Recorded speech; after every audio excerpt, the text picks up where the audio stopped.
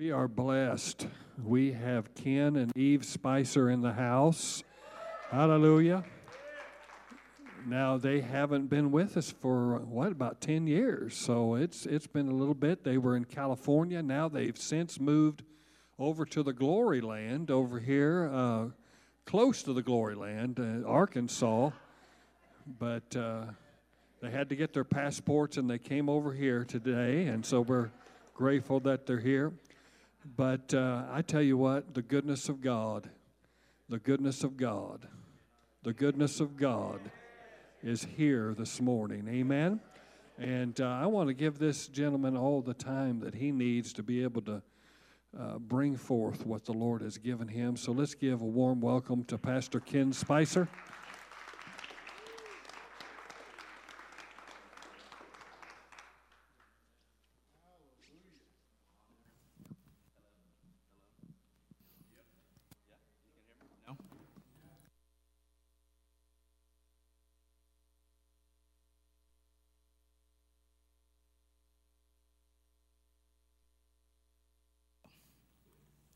I typically use a handheld, but I enjoy using my hands, so this is going to be fun. Notice I don't get the Batman mug. I was wondering. I don't blame him. I wouldn't let me use that either. Probably going to have to bring me down a little bit because it will get lively. When I first came here to Lake Church, we were in the little building in the back, and Pastor Greg wore his pants like Trevor.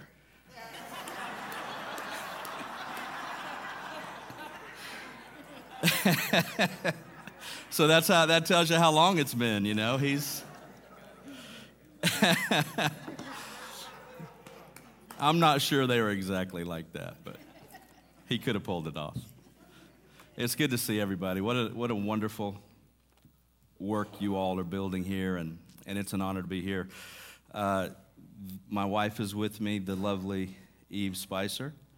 She's an amazing woman of God, and I'm just so impressed by her because I didn't always look like this, and she still loves me unconditionally. So that's important to me. That means a lot to me. And when we start realizing that God loves us unconditionally, it'll mean a lot in that regard as well. People tell me all the time that I give people a license to sin, but what I found out when we lived in California, and then actually in Arkansas too, people are sinning all over without a license. And it ain't my fault. But the idea is when we understand the unconditional nature of God's heart towards us, it doesn't make you want to go live like hell. It makes you want to walk very close to that, And so anyway, we transitioned after almost 24 years actually of pastoring in California, just transitioned recently to Arkansas. We planted a church there last year. And, our sons are essentially pastoring the church. We started an online platform called Revere Network. And so we're doing that, and we're helping them and doing some of this as well. And so we're excited to be a little closer to this family. We always felt very kindred here, and we're excited to certainly be back. Well, there's a lot of talk these days in the body of Christ about, things like living your best life. And I think that's great. I feel like I'm living my best life. I told my wife on the way over here, I love my life. I've got 7 grandchildren, two more on the way, all boys but one girl, and she lives about 4 miles from me, so sometimes I just get in my truck and say, I'm going to see Holly, and I'll just go hang out with her anytime, day or night.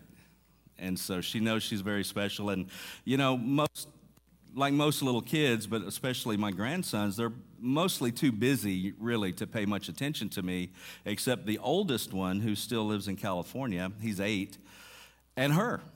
And she really, really loves her papa, so I really, really love that.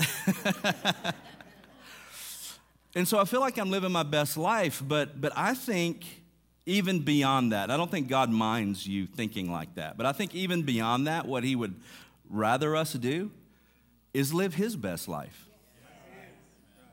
How about that? In John 14:12, I was sitting in a pile of sand in Somalia in the early 90s, and I read for the first time, because I was a good Baptist. I believed the Word of God, the Bible was the Word of God. I'd fight you over it, but I didn't know what it said. And so, I dug out a little Gideon Bible. I still have it. My grandfather gave me when I joined the Marines, and I started in Matthew. And I don't know if I could read that Bible today because the font is like 0.5, But I could read it then.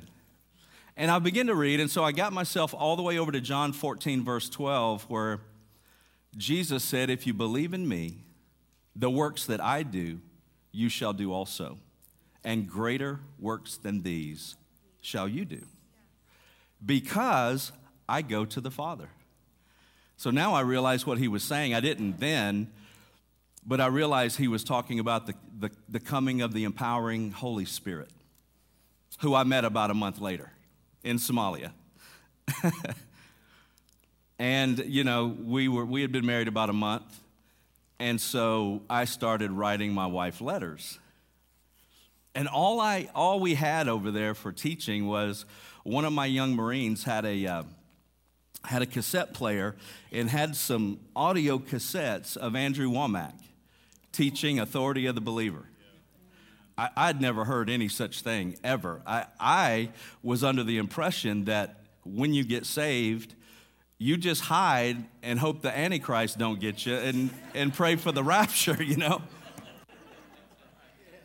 And that teaching was wrecking me, but now I'm going to talk, I'll reveal my age a little bit here. Some of you won't even know who this is, but I'd never seen Andrew Womack before. And his voice on the tape, the only picture I could get in my head was of Ross Perot. And I had to get over that, of course. I had to work through that. And then when I met him, I actually met him at Bob Yandian's church when we were at Rhema. And I was like, man, you don't look anything like what I thought you would look like. But God just started catching me up. And I started writing letters to my wife, and she'd go to her mom. And again, we've been married about a month then, and she's like, who am I married to? This guy is some kind of a fanatic. And, he's in a tough situation. It'll probably pass. And so here we are 30 years later, and I'm happy to say it never did. And one of my buddies asked me, he said, now what do you think your wife's going to say when you start talking to her about, the Holy Spirit and praying in tongues and things like that? And I said, well, she believes the Bible just like me. So as soon as I show it to her in the Bible, she'll believe it. And she, of course, I was going to wait a while. And I got home, I remember, and she was driving us back to our house, and I waited for about 2 minutes, and I started telling her all about it.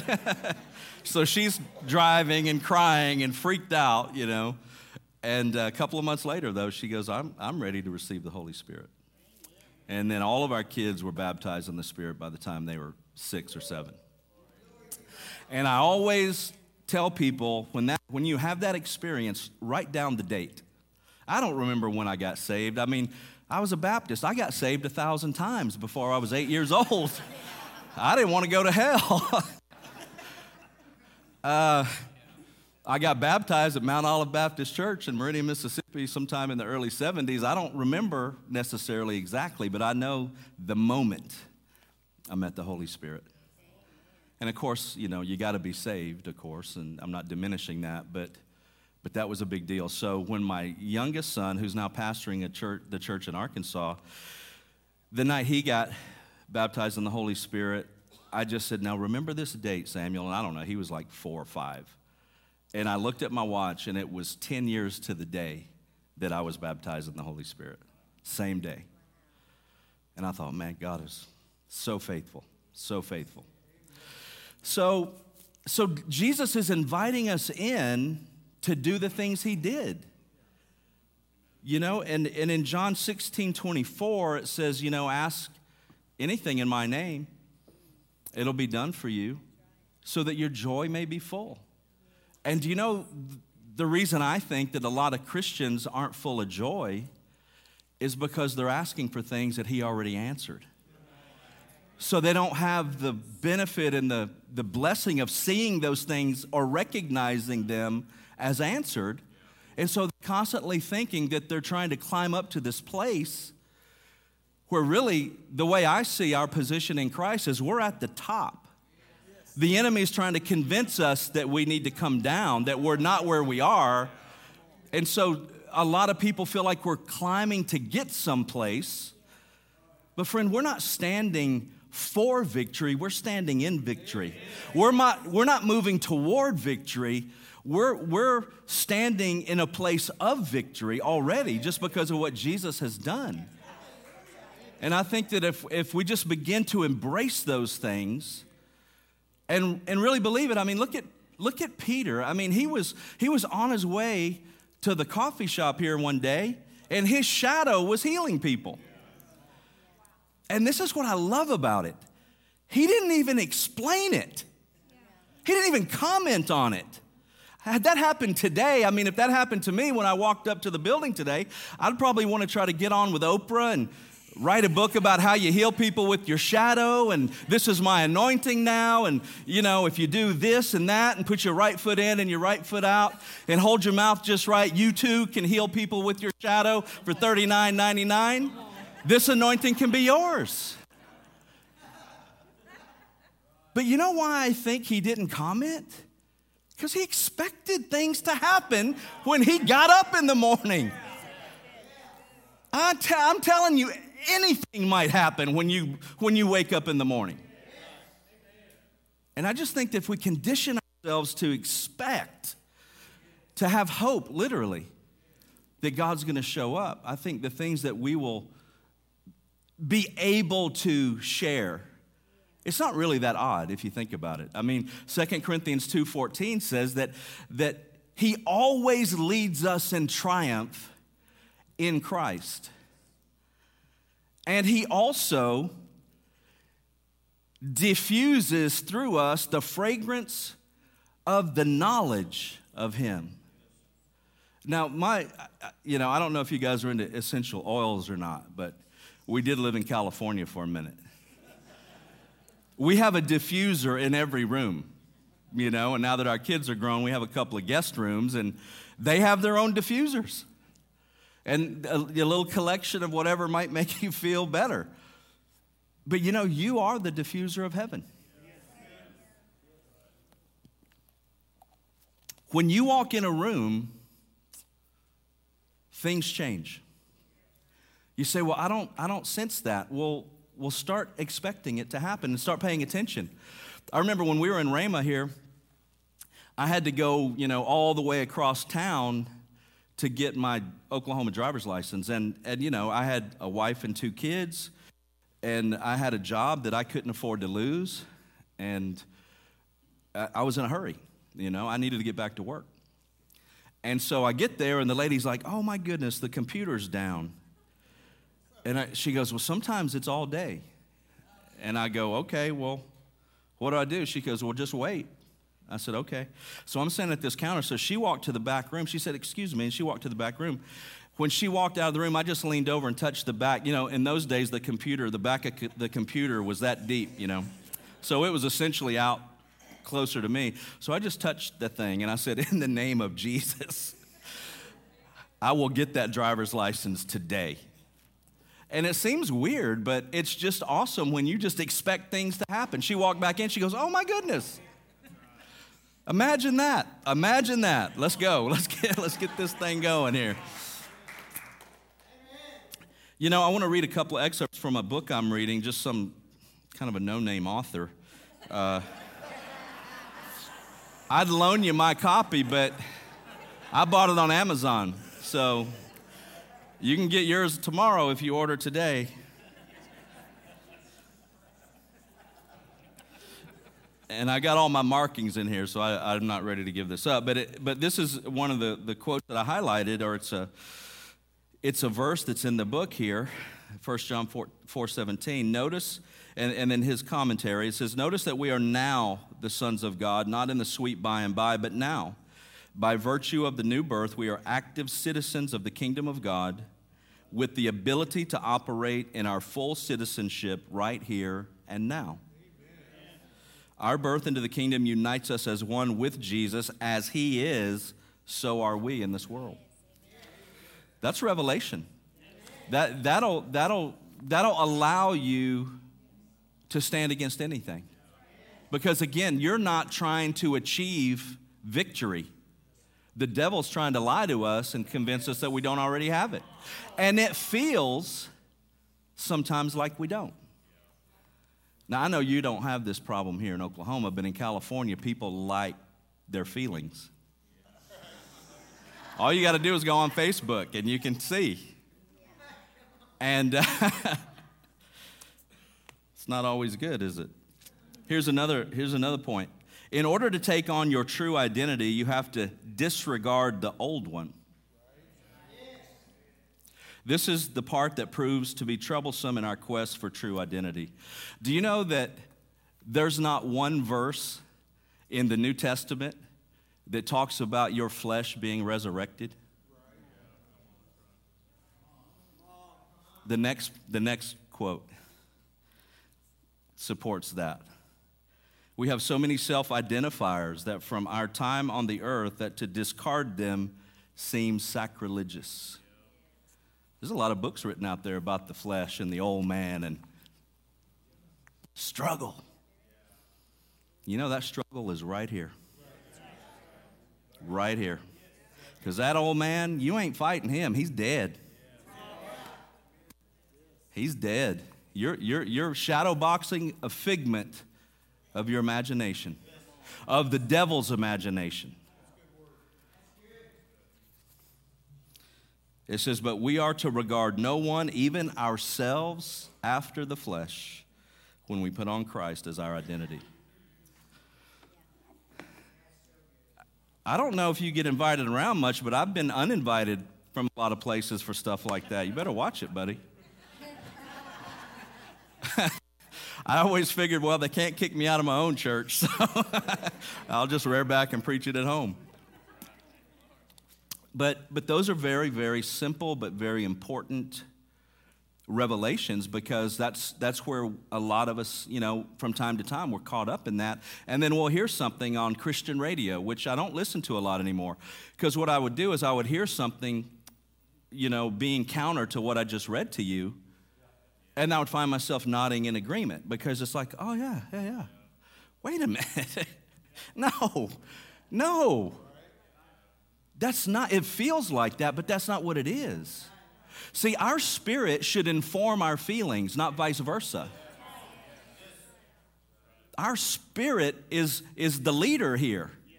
And emotions are good, and I love the ladies in my life, and I'm a big crybaby myself. Emotions aren't bad as long as they're informed by the Spirit. And I don't know if you guys are much into the Enneagram, and I know everybody's kind of got a take on that, and I certainly don't live my life by those. The Enneagram or any of those Strength Finder things, I think that they're interesting, usually because how it defines us to ourselves maybe, or whatever, and Americans are kind of obsessed with themselves. But there are some of those Enneagram numbers that are highly emotional. And the problem I have with those kinds of things is people say, oh, well, that's just how I am. That's how you were. And not that we're all the same and that we're all robots. Everybody's got a nice, unique mix of gifts and things. But the Spirit of God in you and your born-again new creation is the one leading and calling the shots. So this quote is attributed to Henry David Thoreau. There's people that say he didn't actually say it, but it goes like this, and you probably heard it. Most men lead lives of quiet desperation and die with the song still in them. And I think that we can just get caught up in looking around us a lot and comparing ourselves, because that's kind of the nature of our culture these days, is to compare with everybody and think that somehow you're deficient or you're not where you should be or any of that stuff. And there's no need for that if you know Jesus. I mean, there's no need to ever let yourself get into that situation, because it's just a lie of the enemy. You are fully equipped right now to do anything God puts in your heart. You're not too old, you're not too young, you're not too whatever, whatever. You're not too masculine. I've been told that recently, not to be so.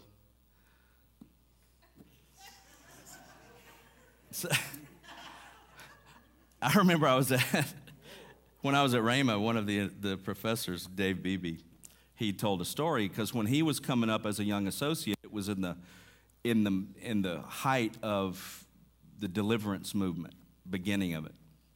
And the book, the best-selling book, Pigs in the Parlor, were out, and so his pastor sent him to this little gathering to kind of see what's going on with all this stuff. And he said that they go in this little classroom, and there's a circle of chairs, and he sits down, and then this couple sits across from him, and the lady just starts really evaluating him.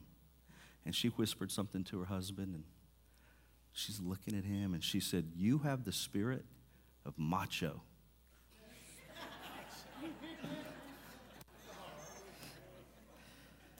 He said he looked at her and said, "Don't cast that one out."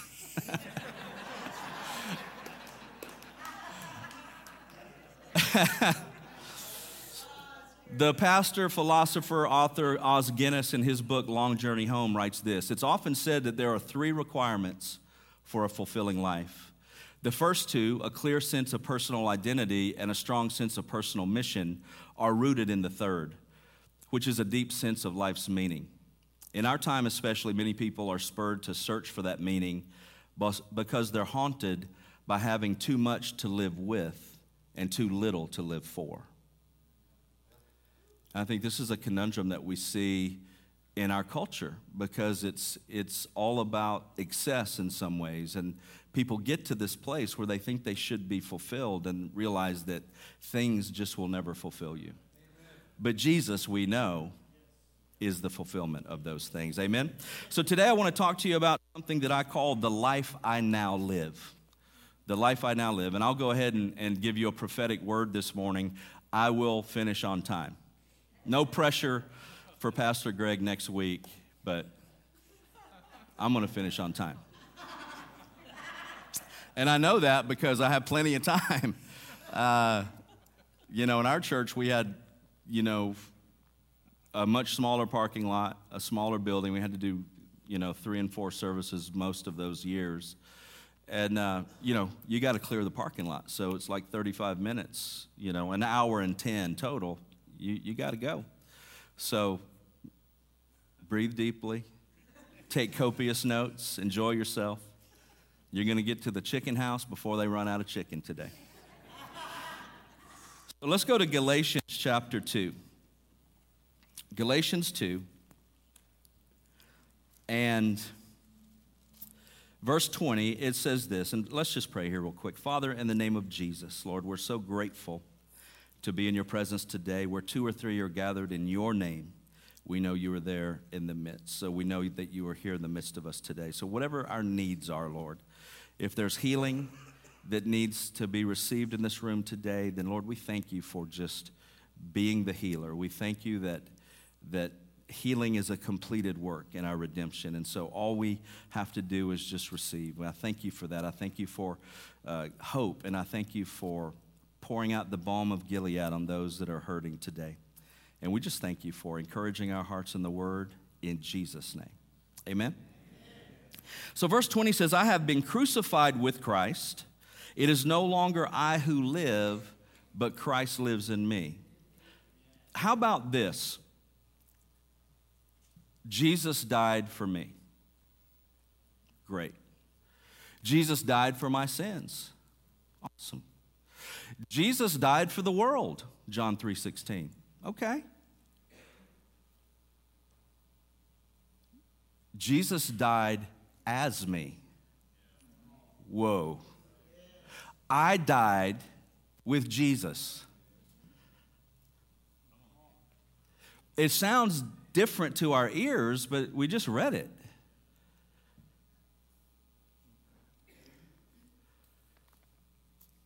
See, sometimes we read a verse and we think, Deuteronomy 28. The first 14 verses in that chapter are just amazing. It goes downhill a little bit after that. But the very first verse of that chapter said, these promises are to the person that keeps all the commandments.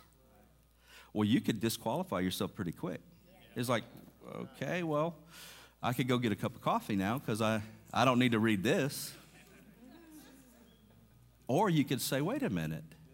I didn't fulfill all the commandments, but Jesus did. And I now have my identity in Him. And so now I'm qualified. I like to say it this way. You've been set free from all the curses of the Old Testament, and you've been given all the blessing. If you're reading it, putting Jesus in the center and not yourself. You understand that your Christian life isn't about your behavior. It's about your identity. You say, but what if you're a jerk and you do a lot of bad stuff? If you know who you are, you'll eventually stop doing the jerkish stuff.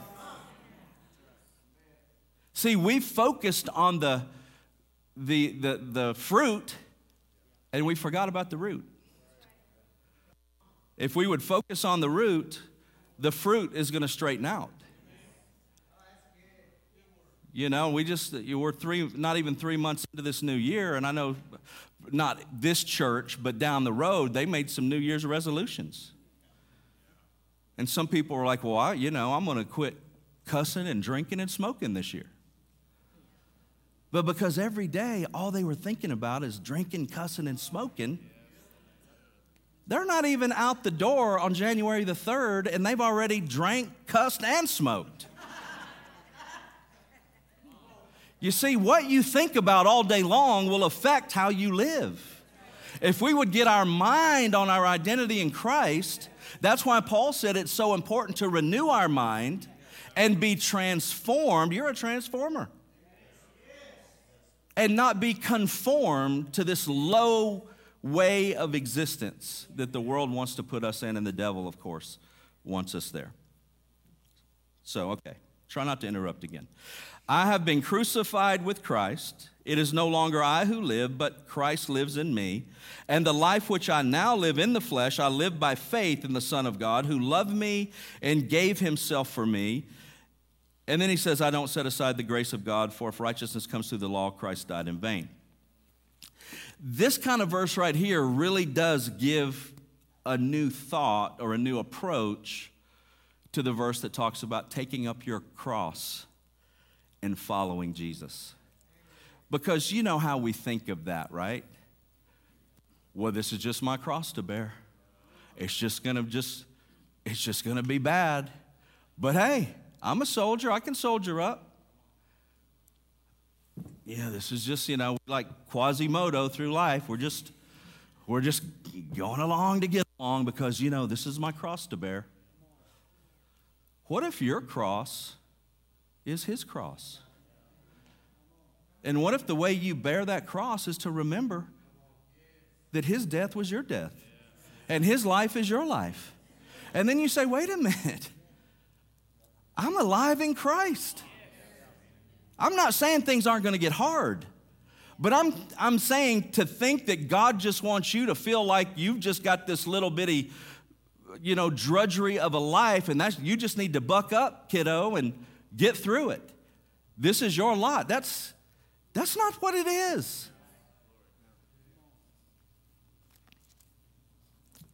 Don't get mad at me now. I read somewhere where sometimes this could be hard. Verse 20 now of Colossians 2. Go there with me. Colossians 2. It's nice to hear some pages turn in church, I will say that. I like the feel of pages. And the younger generation, man, I mean, and it's not against them. It's not their fault. But our church in California, and they weren't all younger, you just didn't hear that much, you know. So I like that. I appreciate you bringing your Bible today. Colossians 2:20 and 21. Therefore, if you died with Christ from the basic principles of the world, why, as though living in the world, do you subject yourselves to regulations, do not touch, do not taste, and do not handle? He goes on to say, which concern the things which perish with the using. The point I want to make here is that we're obsessed in our culture with doing away with everything that's harmful, and I get it, and it's good to do.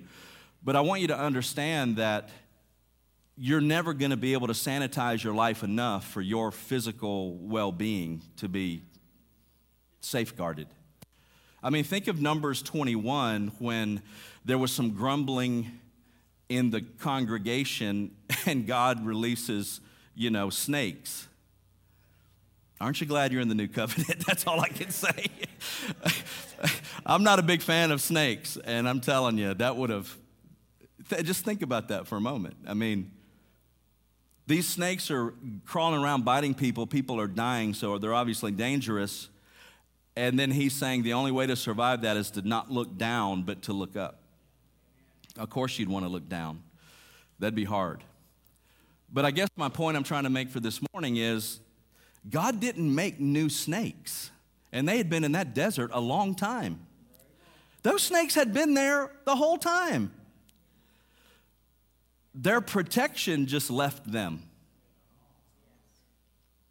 Because in the old covenant, their protection was based on their attitude. Again, it's nice to be in the new covenant because a lot of us would be dead if we were under that stuff. Me included. I wouldn't want to have to deal with that. But I guess what I'm saying is that what the Lord's pointing out here is that He is our safety. When our life is in Him and those things, and we're trusting that, then He's watching out for us, okay? So now let's go to Romans chapter 6. Now, here we go. Romans 6 in verse number 10. Y'all doing all right so far? So Romans 6 and 10.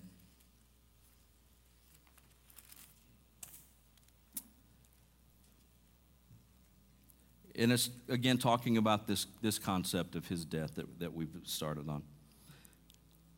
And it says this, for the death that He died to sin once for all. Now, I want you to think about that for a minute, because I know that, growing up in a denominational setting, and of course we didn't go to church a lot because I think we just, it's just religion has a way of turning you off. But,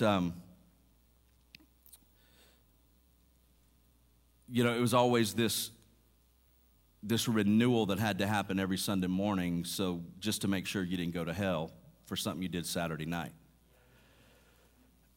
Could you imagine somebody coming to your house and talking to your kids when your back was turned and trying to convince them that if they crossed a line with you that you would do away with them?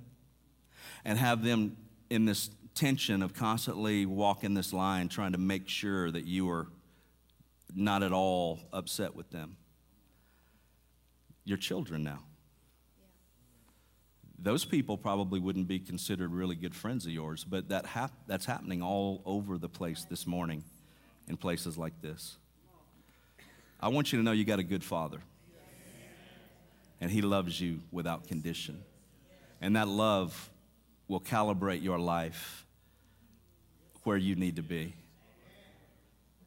And if Jesus died for you once and for all, that means He died for you and for you and for you and for you and for you and for me already. And He's not going up on a cross again. When you flip somebody off y'all probably don't have that problem here because you don't have many freeways around, but you go into Tulsa, you might have the urge, Oh man, if I died right now, I'd go to hell. Would you? So what you did on the freeway in a moment of frustration is really what we're saying is stronger than the blood of Jesus.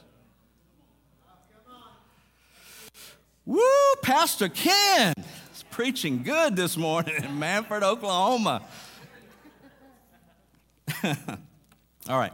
Likewise, you also reckon yourselves to be dead indeed to sin. Reckon, I used to think when I was a kid, it was just a cool word that Clint Eastwood said all the time. And then I learned a thing or two. You know, I did grow up in Mississippi, so, you know, we were missionaries. We were on the mission field for quite a few years. And then I realized it's more of an accounting term, you know. And then I realized that, man, if he died for me once and for all, then I need to also reckon myself dead to sin.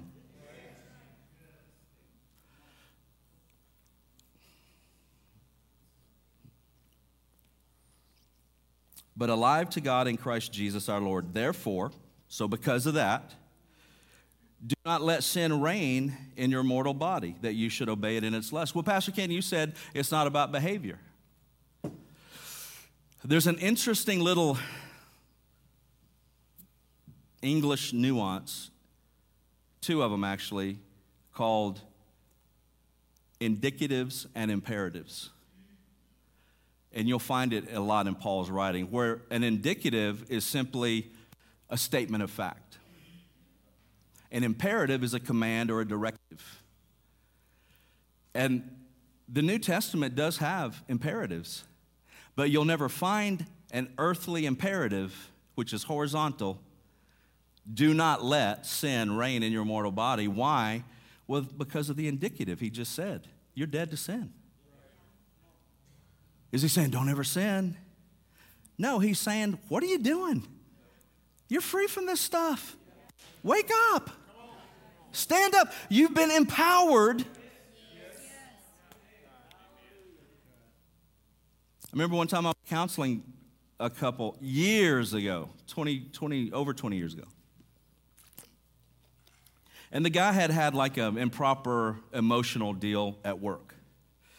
And him and his wife were across my desk. And he said, well, you know, basically this person wore a short dress to work. And I said, wait a minute. And I was maybe, 5 years from the Marines at this point. So, my mentality is come a little bit from there. But I just said, wait a minute. Are you saying the man of God here is so flimsy that all the devil has to do is bring somebody by you in a short dress? I said, you take that back right now and you repent, or I'm coming over this desk.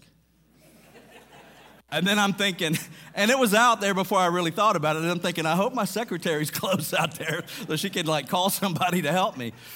And of course, you say something like that in front of a man's wife, that's not good either.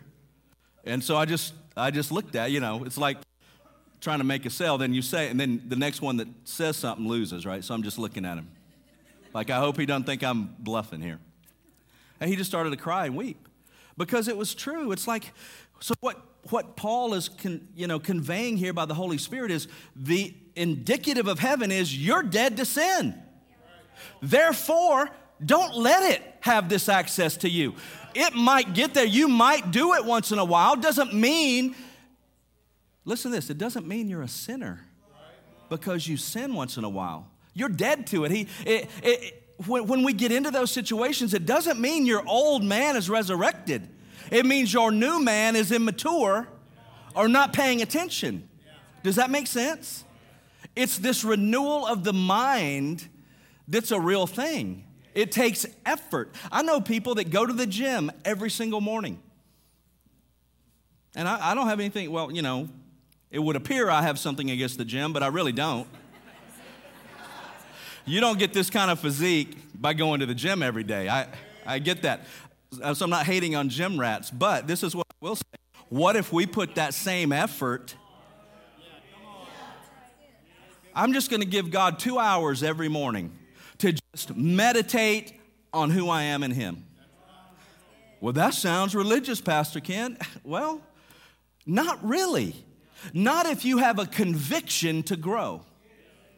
It's not, I love it because it's not legalistic that you got to go to the gym 2 hours every day. That's okay. But to say, man, get in that word and pray in the Holy Ghost for an hour every day. I double dog dare you. I mean, you won't even recognize yourself after a while of doing that, you know? So you're going to see a series of these imperatives. So he says, first of all, therefore, because of that, because of the indicative, because of the statement of fact from heaven, now you can do this. You know, swing the bat, little Joey. Come on, I want you to get a hit. Well, you're me. No, I want you to feel like what it is like to hit the baseball, man. Because then I know you'll be up there on your own from then on out. So he says, don't let sin reign in your mortal body, that you should obey it in its lust, and do not present your members as instruments of unrighteousness to sin. So now, watch this. He's implying that you can make this decision. You've been empowered to do this. This isn't, well, you know, you ain't going to make it to heaven if you don't do this. This is, hey, this is who you are, so this is who you ought to be. I used to turn my kids loose, my boys especially, at public school, and I would say to them, remember who you are today. I'll come down here and snatch you up if I have to. And I really meant two things. Remember that you're born again. You can do this. But also remember that I'll come down here and snatch you up if you do something stupid. So here we have two imperatives. Now we get to the third. It says, but present yourselves to God as being alive from the dead. Why? Because you are. And your members as instruments of righteousness to God.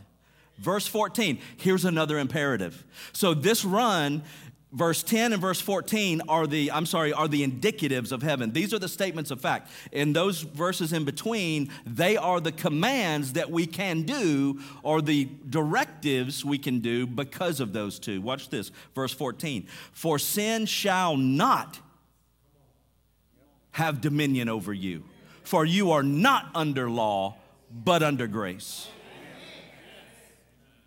So this is an empowering thing. It's not, oh man, you gotta knock that off. That's not it. He's saying, get your mind right, and all these things are, you know.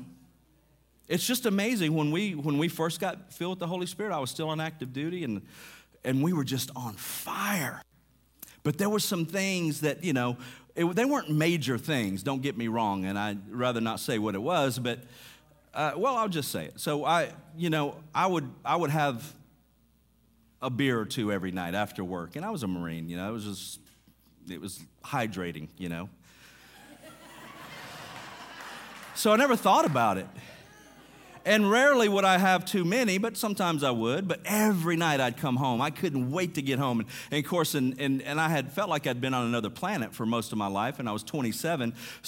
And I drove 80 miles one way to the base. And if you've ever been in the military, you realize that you'll do anything to live off base. So she had a real job. She made real money. So we lived closer to her job, and then I drove to the base. And in that part of California wasn't a bad drive at 5 a.m., and it wasn't even in those days a bad drive coming home. So anyway, I'm home from Somalia, filled with the Holy Spirit, loving Jesus, hungry as can be. So I start listening to Kenneth Copeland CDs and Kenneth Hagin and different people like that. And I mean, I'm mainlining this stuff, 80 miles to work and 80 miles home. And I felt like it was a sin if I listened to secular music, you know, which I don't anymore. But at that time, I think sometimes you got to get out of the ditch. So there's this, you know, Donald G. said it takes the extreme to start a movement, but then the repudiation of extremes to save the movement from itself. So I had to get out of that ditch in that regard, and that was just a thing I put on myself. But I mean, just growing leaps and bounds, but I would like stop at the store and get something to drink, and we'd go home, and she'd have maybe one, and I'd have the rest. But we were just having such a great time in Jesus. And now I'm going to mess with your theology a little bit here. He never talked to me about the alcohol. And I looked at her one day, and I said, you know, It's been 2 years or better since I've had a beer. It just left. It just was gone. Just wasn't there. And I never once thought about, I need to stop. All I could think of is, I need to get in this word. I can't wait to hear his voice. I can't wait to immerse myself in his promises. Powerful stuff. Maybe that's for somebody today. All right, so 3 quick points, and I will be done on time. So the 3 aspects I just want to share with you today before we're done of this life that I now live, that you now live. Number 1, I think what we can take from what we've talked about already here is that we can live like a dead man. I think we should be living like people that don't fear anything. It's like, what exactly can you do to us, you know? And I know we all struggled a little bit during COVID, maybe not here, but in California, and we did shut down for a few weeks, and I was conflicted, you know, so I don't want to make too many comments on that. But I just thought, man, Jesus was snatching up lepers, you know, and going into tombs, and wonder what all he was breathing and touching, and wonder what kind of Purell they had in those days, you know. But to live like a dead man. Years ago, Tim McGraw had a song called Live Like You Were Dying. And there's some real truth in that kind of mentality. It's like, what if you had, you know, a day or 2 left? A friend of mine, when we were getting ready or just kind of praying about starting our last church, which we pastored for almost 18 years, man, we just didn't know what to do. And it's same if you're starting any kind of business. And one Monday, I knew they were off on Mondays. They were traveling ministers. They used to be from this area and involved in big ministries around here. And we had the good fortune to meet them and become friends a little bit. And so they were, you know, older than us and kind of mentor us a little. And I just called them on a Monday. And, you know, it's happened sometimes, I guess. And it's happened to me a few times since. And I always remember, don't be frustrated because you did this one time. I just called him and said, hey, man, we're driving to the desert. I know you live out there somewhere. We need to talk to you guys. And he's like, come on over. The cool thing is when we were there, we're sitting on the floor of their living room just talking, and Dwight Thompson drives over on his motorcycle. So I was like, I used to see you on TV, man. Can I have an autograph or something? I felt like a little kid. But this guy asked me 2 questions. He said, at the end of it all, we were there for probably 5 or 6 hours, and he said, I want to ask you 2 questions. He said, what would you do right now if you knew you couldn't fail? And then he said, number 2, what would you do if you knew Jesus was coming back in 3 years? I looked at her, I said, I guess we're starting a church. Live like you're dying. There's something to that. In Romans 6, verse 4, we're real close to that. Just back up a little bit. Go upstream just a touch to verse 4 and 5. It says, therefore we were buried with him through baptism into death, that just as Christ was raised from the dead by the glory of the Father, even so we also should walk in newness of life. Now that should isn't, boy, you really should do this. It means this is your life now. You should just be walking in newness of life. It's more of a release than a requirement, if you will. At least that's the way I read it. I think you could look at it either way probably. But he's identifying us now, tying us back to what he just said about Jesus. Even so, we are free from this stuff. Okay, let's drop down to verse 7 and 8. And it says, for he who has died has been freed from sin. Now, if we died with Christ, we believe that we shall also live with him. So this is a past tense. Notice the language here. This is past tense. This is done. Finished. So this finished work releases us to finish the things that aren't finished yet. There are some things aren't finished yet. The book of Acts says these are the beginnings of things, you know. We're here to do some stuff. And I don't believe that, you know, I'm done talking about the revivals of the past. I mean, I'm a historian and I like reading stuff, but it's time now that we realize that that the celebrity pastors aren't going to lead us off into, you know, the victorious sunset. It's time that folks that believe Jesus realize that there's something in you, something upon you that has called you to do things that most people could never accomplish because you trust the living God. So we could live like we're dying. Jesus wasn't resurrected from the dead to make bad people good. Jesus wasn't even resurrected from the dead to make good people better. Jesus walked out of the empty tomb of Joseph of Arimathea to make dead people live. Period. Number 2, we can love like a dead man.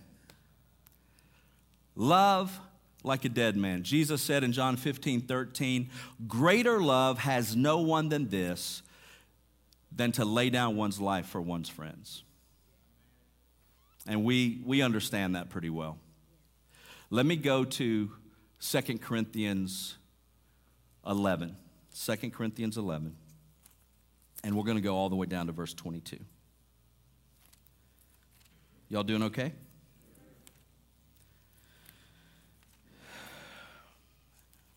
Verse 22, and then we'll just take 22 through 28.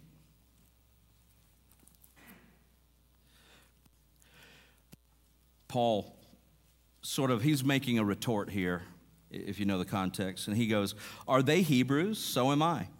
Are they Israelites? So am I. Are they the seed of Abraham? So am I. Are they ministers of Christ? I speak as a fool. I am more. In labors more abundant, in stripes above measure, in prisons more frequently, in deaths often. From the Jews 5 times I received 40 stripes minus 1. We saw one time where somebody received that if you watch the movie The Passion of the Christ. Paul had that 5 times. You imagine? He says, 3 times I was beaten with rods. That had its own unique brutality to it. Once I was stoned. We remember that when he was in a place called Lystra. I believe he was dead. The Bible says the disciples gathered around and he raised up and spent the night there and went down to, I think it was Derbe, and spent a few days and then went back to Lystra. I'd be like, those people, they can go to hell. I ain't going back over there. No. No, sir. I'm not going back over there. They can live stream, you know. That ain't happening. He says 3 times I was shipwrecked. We know about one of them. In the middle of a hurricane, he tells everybody, you're going to live. You just can't jump overboard. You got to stay on this thing. We're going to hang on to wood going to ashore. Could you imagine? It's like, hey, I can't wait for this vacation. It's like, no, that's Paul the Apostle. Let's go. We'll walk. I ain't getting on no boat that dude is on. 3 times. We don't even know about all these instances, all the detail. But a night and a day he was in the deep, he says. In journeys often, in perils of water, in perils of robbers, in perils of my own countrymen, in perils of the Gentiles, in perils in the city, and in the wilderness, and in the sea, in perils of false brethren, in weariness and in toil.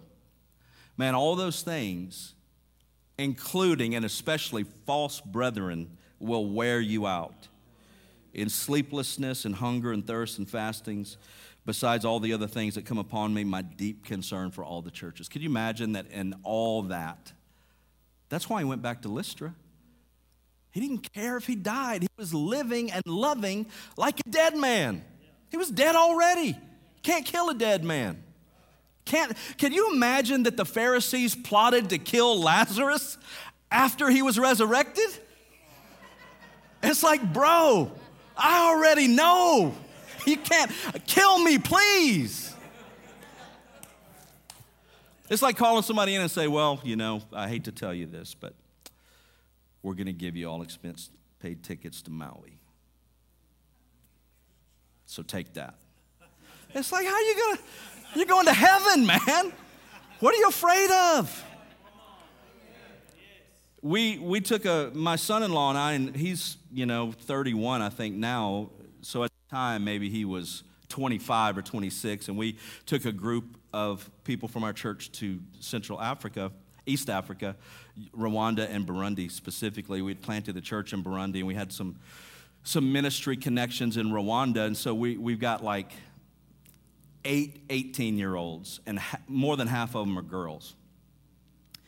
And so we meet up with the team from Uganda. We'd been working with these people for about a decade, planting churches in that part of the world and taking trips there. And because we always wanted to just get on board with something we could do ourselves from our church and not just give money to another organization. So we were there, and I just remember hearing some news report. It was so weird that particular year of 2014, I think it was, one of the main holy days of Islam and Christianity were kind of at the same time for that. I don't even know what it was. I didn't even stop to really pay attention. I just remember hearing it. So we link up with the people from Uganda. They drove a van over. We get in this van, and it's got Jesus loves you in about 12 different African dialects all over it. It looks like the Scooby-Doo van, So we're all crammed in here, and it's all windows around, and so then we get down to Burundi, and we have this hotel, and they're sounding the Muslim prayer calls through the city and everything. And I was a little on edge because this was right around Benghazi and all that. And I'm a military guy, so I'm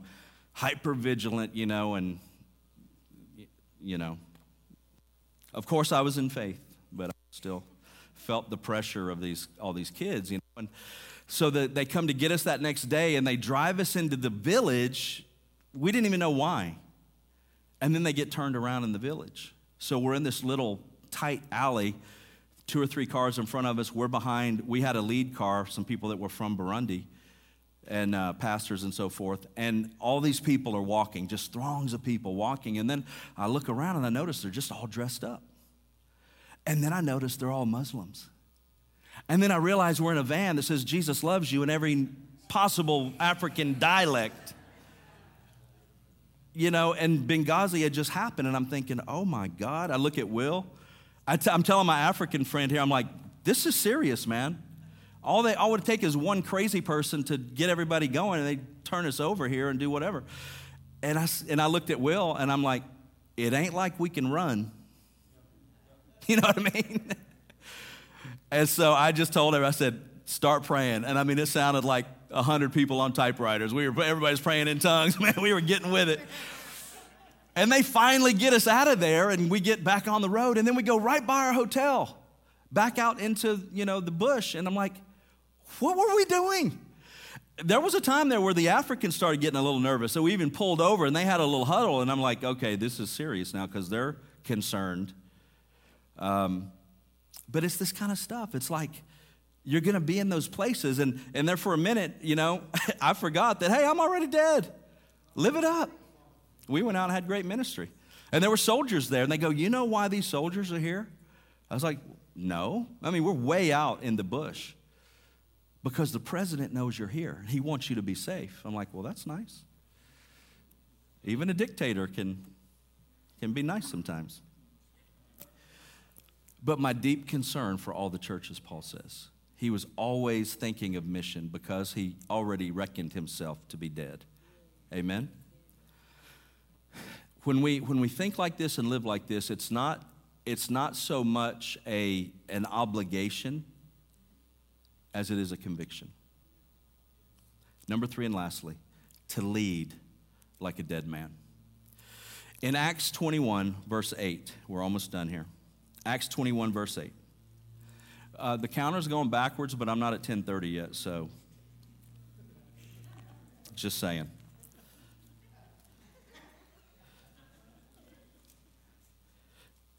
Acts is in the New Testament, right? Okay, here we go. Verse number 8. So Acts 21, verse 8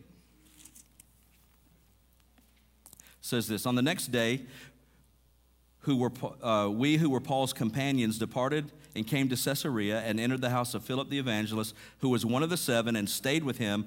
Now this man had 4 virgin daughters who prophesied, and as we stayed many days, a certain prophet named Agabus came down from Judea.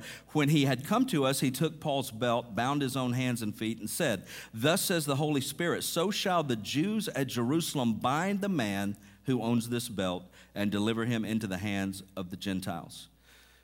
Goes on to say, "Now when we heard these things, both we and those who were from that place pleaded with him not to go up to Jerusalem. And then Paul answered, 'What do you mean by weeping and breaking my heart? For I'm ready not only to be bound, but also to die at Jerusalem for the name of the Lord Jesus.'"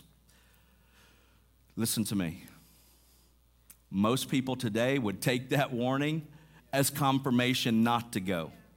The Holy Ghost is telling me not to go. And Paul was like, that's confirmation I'm supposed to go. So here's what I'm saying. This is an important illustration of knowing what God is saying to you, because there will be a lot of people around you interpreting what they hear and trying to tell you what they think it means for you, and that's all good, but you better know what God's telling you, because that's where you're supposed to be, and that's what he did. Let's finish with this, Colossians 3:3. "For you died, and your life is hidden with Christ in God." Colossians 2:13, "And you, being dead in your trespasses and the uncircumcision of your flesh, he has made alive together with him, having forgiven you," past tense, "all trespasses." I'd drop the mic if I didn't want to break Pastor Greg's mic. Listen to this. The grace of God is not cheapened law. The grace of God isn't somehow counteractive to the law. All the grace of God is, it's even not a doing away with the requirements of the law.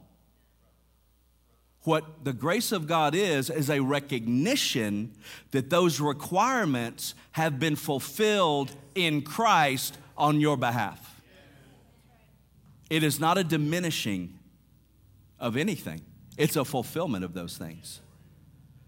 So people say, well, it's greasy grace. Call it what you like, but it's the truth. This is a finished work. And the more we renew our mind to that, the more empowered we are to live the life that the world needs us to live, so that we can walk in the fullness of who Jesus is, really, right? So not your best life, but his best life. Amen? You see, the scandalous nature of the gospel isn't who it keeps out. It's who it lets in. Look to your neighbor and say, you're very fortunate. You are very fortunate. I'm very fortunate. So let's pray. Father, we give you the praise today. We thank you for the word. We thank you for this great, great house. Lord, I bless my friends, Greg and Karen. I thank you for their legacy here. Untold numbers of people blessed and encouraged and healed and delivered by your power and by your spirit in this very place. And Lord, we just give you the praise that the future is brighter than any of us can imagine, and you are just getting started. And we have a role to play, each and every one of us, because we carry everything heaven has to offer this world. And Lord, we give you the praise today in Jesus' name. Amen. Hallelujah. Pastor.